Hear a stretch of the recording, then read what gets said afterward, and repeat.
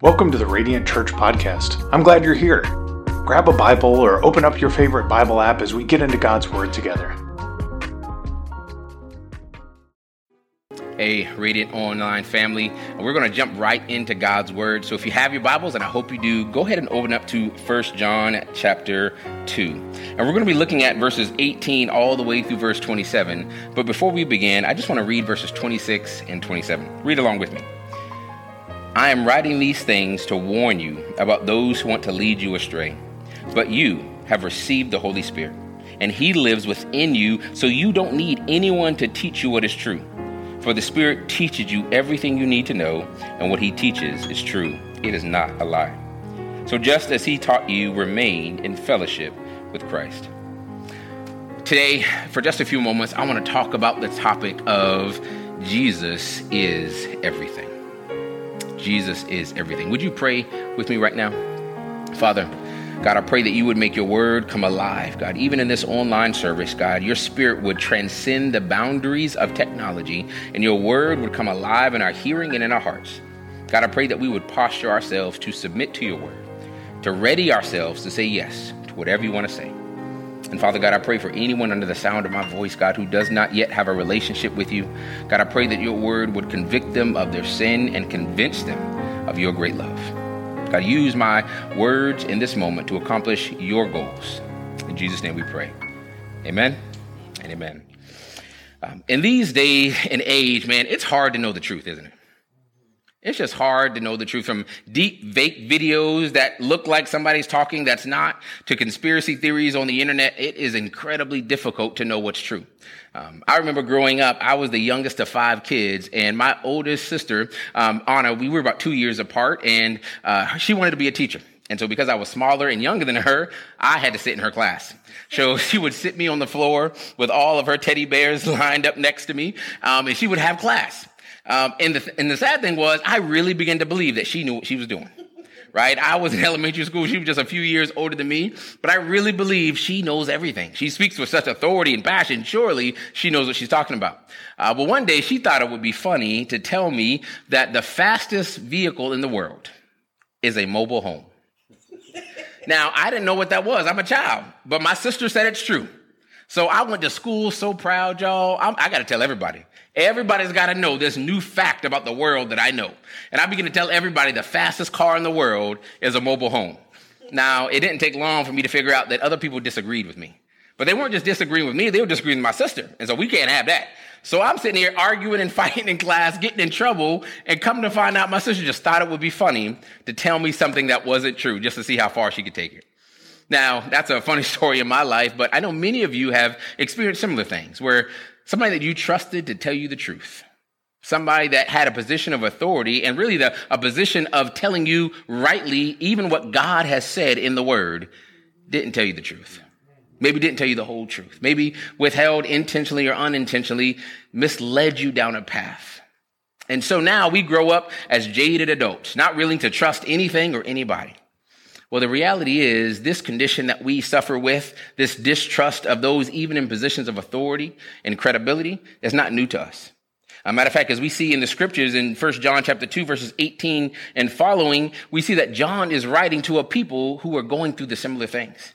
You see, in this Christian community, there were people who were saved and sanctified and filled with the Holy Ghost, and at least we thought. And then one day, they didn't just leave the church, they left the faith. And John has really strong words for them. We're going to see that in verse 18. It says, "Dear children, the last hour is here. You have heard that the Antichrist is coming, and already many such Antichrists have appeared. From this, we know that the last hour has come. These people left our churches, but they never really belonged with us. Otherwise, they would have stayed with us. When they left, it proved that they did not belong to us." Now, let me be clear. You might be thrown off by that language of Antichrist, and those who kind of grew up around the church are already kind of triggered thinking about the end times and Revelation. Don't get scared just yet. That's not what John is talking about. Yes, we are trending towards this climax of opposition between God and Satan and the rulers of the darkness and the ruler of light, but we're not there yet. What John is talking about, there are some who are coming ahead who are anti the message of Jesus Christ, opposing the church. And it says that they left our churches. Now, let me be clear. There's lots of good reasons for people to leave churches, right? Leaving a church is not in itself a sin. Sometimes it can be a healthy, spiritually mature thing to do. But these people didn't just leave the church. They left the truth. Look at verse 22.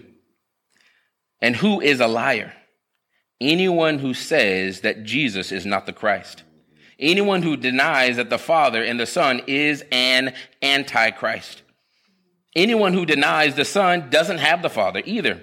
But anyone who acknowledges the Son has the Father also. You see, John is beginning to define who these antichrists were. These weren't people who were leaving over the style of worship or how loud the music worship service was or how good or bad the preaching was. People weren't leaving the churches over those issues. No, they were leaving the truth. They were leaving the church and believing another gospel that said, maybe Jesus isn't the only way. Maybe I don't really have to submit my whole life to Jesus. Maybe there's another way to God. Maybe it's not just the gospel alone that saves, but maybe it's my works or some special knowledge. And the reality is, many of us have experienced something similar. You may be listening to this right now and not really sure about who this Jesus person is. And maybe you've gone to one church and they've said one thing, and you've gone to another church and they've said something else, and it can be confusing. You read the Bible and sometimes it's really clear and other times it seems confusing. There may be times where you are unsure about who this Jesus person really is. Is he really the Son of God? Is he really the only way to heaven? Do Christians really believe that Jesus is the only way? What about people around the world? What about people who genuinely believe in other religions? All those questions are questions that you are not just wrestling with, but even those in those times wrestled with, and it caused some to leave the faith entirely. But there's an encouragement. Look at verse 20. John is going to contrast those who are anti-Christ, those who are opposing the gospel message, with an encouragement for the church. And verse 20 says it this way: but you are not like that, for the Holy One has given you his Spirit, and all of you know the truth. And so I am writing to you, not because you don't know the truth, but because you know the difference between truth and lies. Verse 24. So you must remain faithful to what you have been taught from the beginning. If you do, you will remain in fellowship with the Son and with the Father. And in this fellowship, we enjoy the eternal life he promised us. You see, sometimes there is a temptation to make Christianity really complicated. There are lots of theological doctrines. I've got a couple degrees. I'm kind of a Bible nerd. I love studying the intricacies of the doctrines of grace and all the theologies and concepts. And so if you are on the outside looking in and not really sure about who this Jesus person is, and you see, well, this denomination believes that and this denomination believes that, let me make it really simple for you. The foundation of our faith isn't the style of music that we sing, isn't the flavor of the preaching that we listen to. It's not whether we have candles or lights or lit stages or dark stages. None of those things are the foundation of the faith. The foundation of our faith is, what do you believe about Jesus? You see, we can disagree on a lot of things, y'all. We can disagree on a whole bunch of stuff. Women in ministry, infant baptism, all those other things we can have a healthy conversation around. But when it comes to Jesus, there is very little room to negotiate. Mm-hmm. But the good news is, if you're confused about all that other stuff, if you get Jesus right, you're headed in the right direction. If you get Jesus right, you are headed in the right direction. That's why he says, remain faithful to what you've been taught from the beginning. And most of us know all the theology that we know. We've been taught it from birth. Finish the song if you know it. Jesus loves me. This I know, for the Bible tells me so. We sing this song to children. You may not have even been raised in church, but you know that song. Why? Because the elementary truths are enough. The elementary truths are enough. If you really believe that Jesus loves you deep down in your heart, because the word of God has revealed the heart of God on his idea and his plan to save you before you knew you needed to be saved, to love you more than you could ever love yourself, to have a plan for you that would shock you if you really heard what he had in store for you. If you really understood this elementary truth, that's enough. And so, family, man, there are so many controversies in the faith. And as a believer, it can be incredibly discouraging. I get it.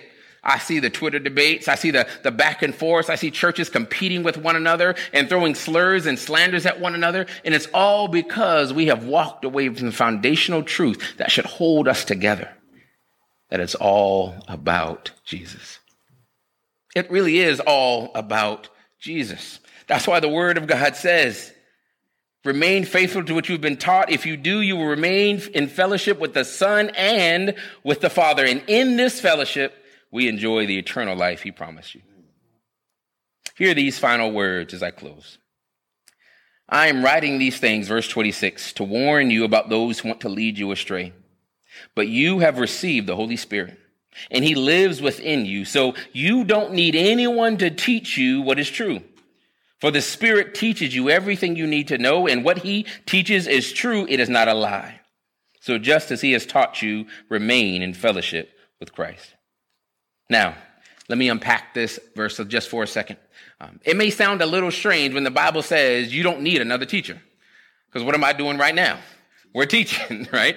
So let me be clear what this verse is not saying. This verse is not saying that you don't need Christian community, that you don't need the church.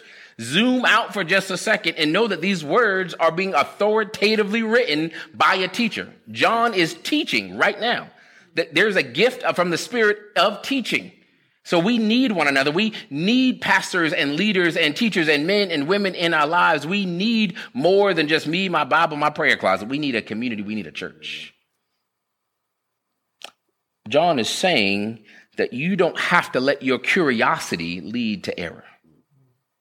You see, these people who were leaving the church, they weren't just silently slinking out the back. No, they were with billboards out in the parking lot saying, hey, you are believing a lie. That Jesus thing really isn't true.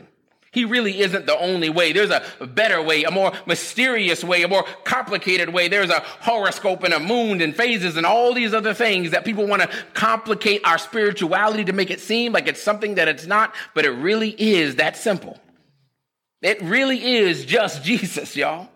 And I get it. It's hard to believe that Jesus would love you as much as he loves you. It's hard to believe that you can do nothing to earn salvation. It's hard to believe that God wants to use you, broken and scarred and fumbled your way through life, but he still has a plan for your life. I get it. It's hard to believe that that's true. But it is. Because it's all about Jesus. It's all about what he has already done, not what you could ever do. And it almost seems like I got to do something to help.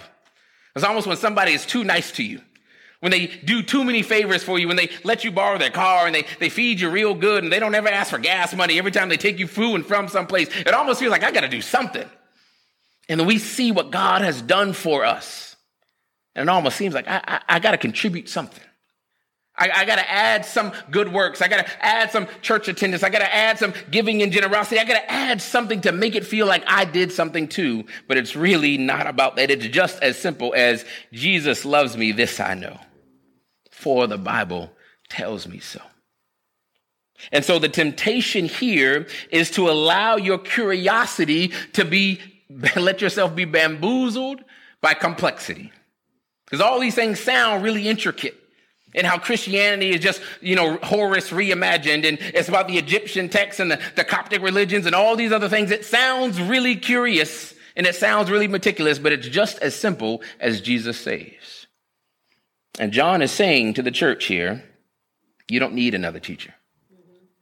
You already have the testimony of salvation. You already have the Spirit of God living on the inside of you. And that is enough because it's all about Jesus. Let me apply this really quickly and then I'm done.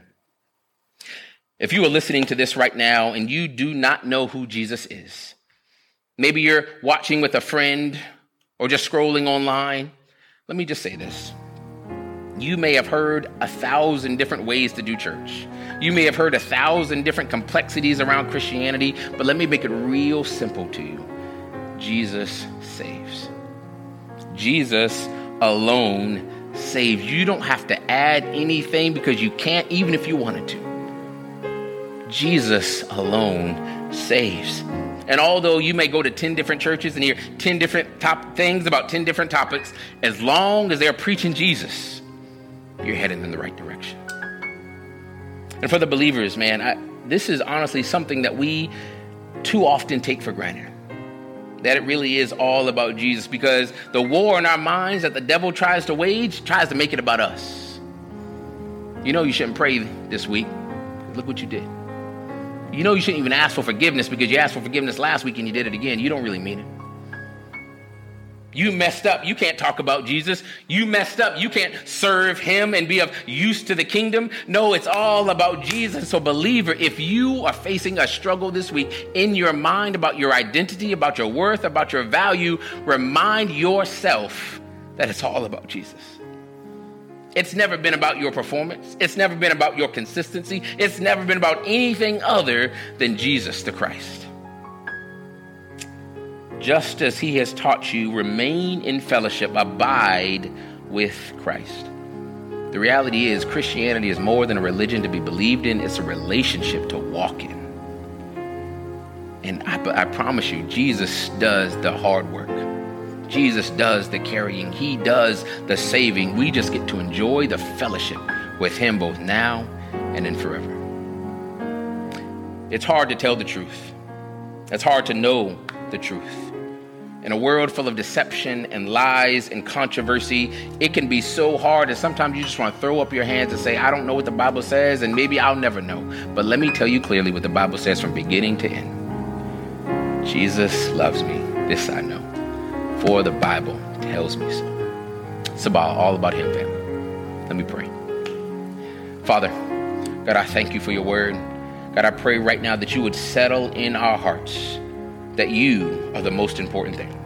That we would take our eyes off of ourselves, off of our performance, and we would put it on you. God, I pray that you would help our roots to grow down deep, that we would not be tossed to and fro by the winds of deception, our own curiosity, by the winds of temptation to believe or add anything else to the gospel. But God, ground us in truth. In Jesus' name we pray. Amen and amen.